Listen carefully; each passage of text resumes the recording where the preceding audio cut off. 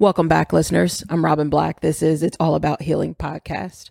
In today's episode, the battlefield of life. Divided we fall, yet divided is what we are.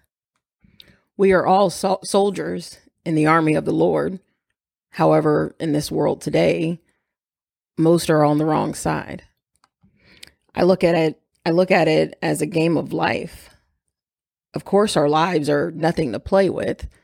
However, the board game life, it's extremely long, but you also have to incorporate a few other games in there as well, like the game of chess, being more strategic than your enemies, trying to remain 9 steps ahead of them. But it's also about alternating tiles, the black and the white, darkness or light. This is where the strategy comes in, and it has to be strong. Here lies the manifestation or the non-manifestation. You have to watch your thoughts and remember the power of the tongue. What is it that you're really trying to achieve? Connect 4. It's all about making the right connections in life and being in alignment with the right people. But is it the right timing? I remember watching one of Lady Gaga's interviews. In one of her interviews, she stated, hatred is an invisible snake. The plan is to divide so it's easier to take them down. We are unified in our humanity. At least we're supposed to. We're supposed to be, right? We're supposed to be unified. One nation under God, yet we are that divided nation, which is exactly what the enemy wanted anyways. And it's like we handed it over to them, right? It's all about connection, especially when it comes to children. We are who they look up to and how they learn and how they see the world. They see it through us. With all this division and all this fighting that's in the world now, what is there going to be left? Once we are all divided, what is left? We have to bring kindness and love, and we have to stop frowning upon it. So many people feel that loving and being caring and kind to others is a sign of weakness, and it doesn't make sense. Why is positivity frowned upon now? Love can be one of the hardest lessons to learn and feel. With love comes pain. Right? Sometimes it takes pain to even realize that you love someone, when someone leaves you or if someone passes away, once they're gone, you realize how much you actually love them because you realize how much you cared for them and how much value they added to your life. It's almost like the game of jacks, right? When you're playing jacks, for those of you who have ever played it, you know it's real jacks when it hurts your hand. When you're playing with the little ball, the jacks actually hurt because they're the real jacks. They're like the metal ones. Whereas all the plastic ones, you can't really feel it. And the game's just not the same. You don't really want to play jacks that way because it just doesn't feel the same. It's the same way with love, especially when we're trying to teach our children tough love. Giving out tough love is just as hard as accepting the tough love as well. God does us the same way when he takes us through these storms and he's building our endurance and preparing us for our blessings. He's showing us that tough love. It's not fun, but nonetheless, it's love. You realize how much you love someone, and that's how much he loved us when he built this foundation. That's why his foundation is so strong. That's why so many people know the name Jesus, because of how much love he put into this foundation. But it's also hard with love because sometimes you don't know who you're dealing with, right? That's where the game Guess Who comes into play. Who is this person, right? Am I dealing with an empath, or am I dealing with a narcissist? Am I dealing with basically a manipulator, or I'm dealing with someone who actually wants to inspire me? It's all a part of the guessing game. If a person is well aware of what you are thinking or feeling, you become easier to influence or to change. It's why the power of the mind can be extremely dangerous if you're not careful. Because once someone is able to anticipate your reaction or or any possible response, you can become predictable on a very, very vulnerable level. That's why people who are manipulators, they feed off of your emotions and attention, whether it's good attention or bad attention, they don't care. They're able to still read you. And if you ever want to know who it is that you're dealing with, or you're questioning what type of person you're dealing with, show zero emotion and watch how uneasy they become. And some become completely unglued once they lose control of being able to manipulate you and being able to predict how you react to certain things. Once they lose that and they have no more control, they can't read you and they're going to want to just disappear. That's how you kind of will be able to tell the difference of what type of person you're dealing with. So just kind of definitely use your discernment when it comes to trying to figure out who you're around, who you're with, who you're dating. It's almost like we're also in a game of battleship. Like I said, with Guess Who, don't allow someone that opportunity to anticipate your next move as well. Once they can anticipate your next move, you're easy to stop, even before you try to get a chance to get out or to move away or whatever the case may be.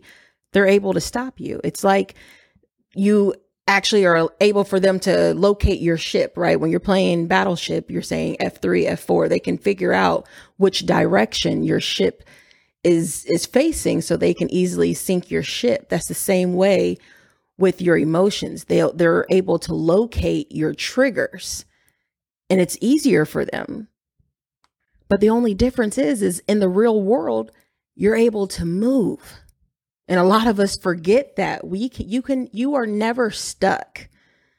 Whether you're in a marriage or relationship, anything, you will never be stuck. There will always be a way out. That's where you have to play that game of chess. You have to be more strategic. You always have to try to stay 9 steps ahead of the enemy. And if you still just can't figure it out, that's when you look to God always. If you want to come up with a million excuses, or you're always looking for that negative because you have so many walls built, you can't even see where a clear way would be. That's when you look to Him. Help me, God. How do I get out of this? I promise you, every time He will give you an answer. You just have to start listening, and you have to start listening to the right sounds, the right voices, right? That's why I say when that silence becomes loud, that's that negativity. Sometimes we might have to get in a place where we turn off social media for a week, for 3 days at least. Turn off the TV, stop seeing nothing but negativity, because there's definitely no positivity, like ever. I don't even think I've ever turned on the TV and saw anything positive now. But sometimes you have to just completely step away from it so you can breathe for a minute and allow your mind to relax and settle down. And then you'll be able to hear the voice of God. You'll know which thoughts are divine and which thoughts aren't. Life is extremely hard. And we often sometimes fall into self-pity fairly easily. For example, if we use Gordon Ramsay, like he's definitely like the epitome of tough love, right? He's a very well-respected man, but he shows tough love. And I'm not comparing him to God. I'm comparing it as an example for something for you to picture. But the purpose that he made, I think it was called Hotel Hell and Hell's Kitchen. And you see and hear how intense he is. But why does he do that? What's his purpose? The main thing he speaks about in Hotel Hell was placement. Know your place and being able to speak authority over your place because you know who you are, you know what you're doing, and you know how great you are. So he is tougher on them because he knew they should have never settled for anything less. But he genuinely loves people and he wants them to succeed. So he wants to share his blessings with others, which is truly how it always should be, no matter who you are. Although he has a rough approach, he may bring a grown man or a grown woman to tears, but he's teaching them how not to settle for anything less. That's what we have to do with ourselves. That's also what God does, right? Even when we're teaching our own children, we have to teach them tough love as well. And that's very hard to teach a child tough love. That's why I say, is it harder to give tough love or is it harder to receive tough love? But either way, you come out amazing. Either way with God, the way he does it, he tells us about these storms. He tells us that we're going to go through these storms. It's all in the Bible. But we still know that he loves us because he's right there with us, comforting us as we're going through these storms.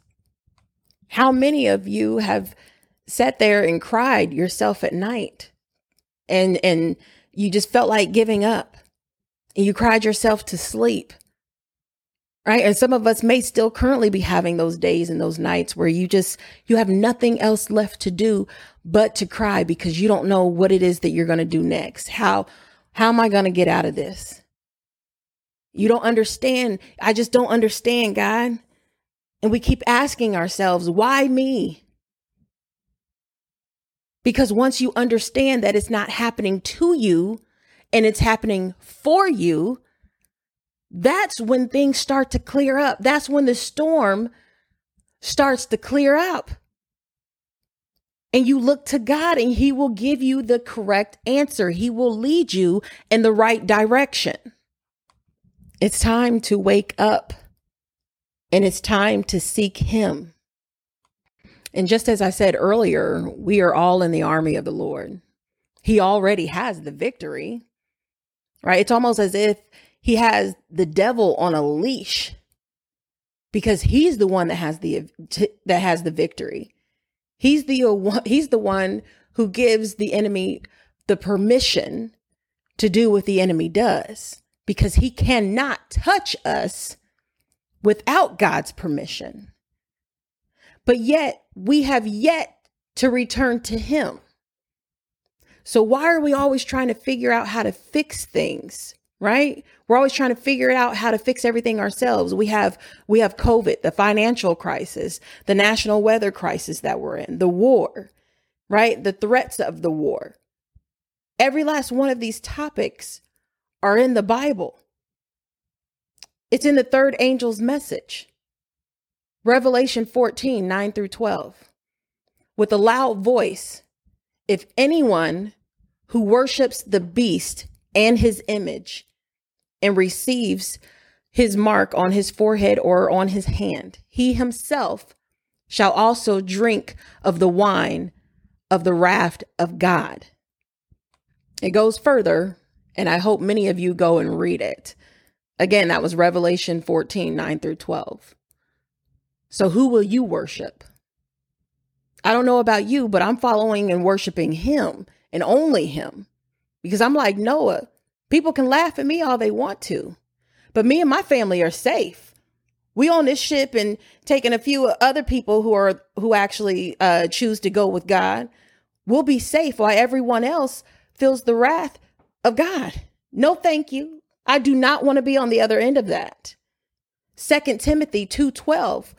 If we suffer, we shall also reign with him. If we deny him, he also will deny us. So let's pray for those still enduring the physical war, those who are suffering from financial worries, suffering from the weather catastrophes, suffering from mental battles, and also from many, many more. We have to start praying for each other and loving each other, bringing that unity back together. Because again, divided we fall, and that's not what he wants. If we don't return to him, the wrath is just going to become stronger and stronger and stronger. It's time to wake up and open our eyes to that. Thank you so much for listening. Again, I'm Robin Black. This is It's All About Healing podcast. Stay blessed.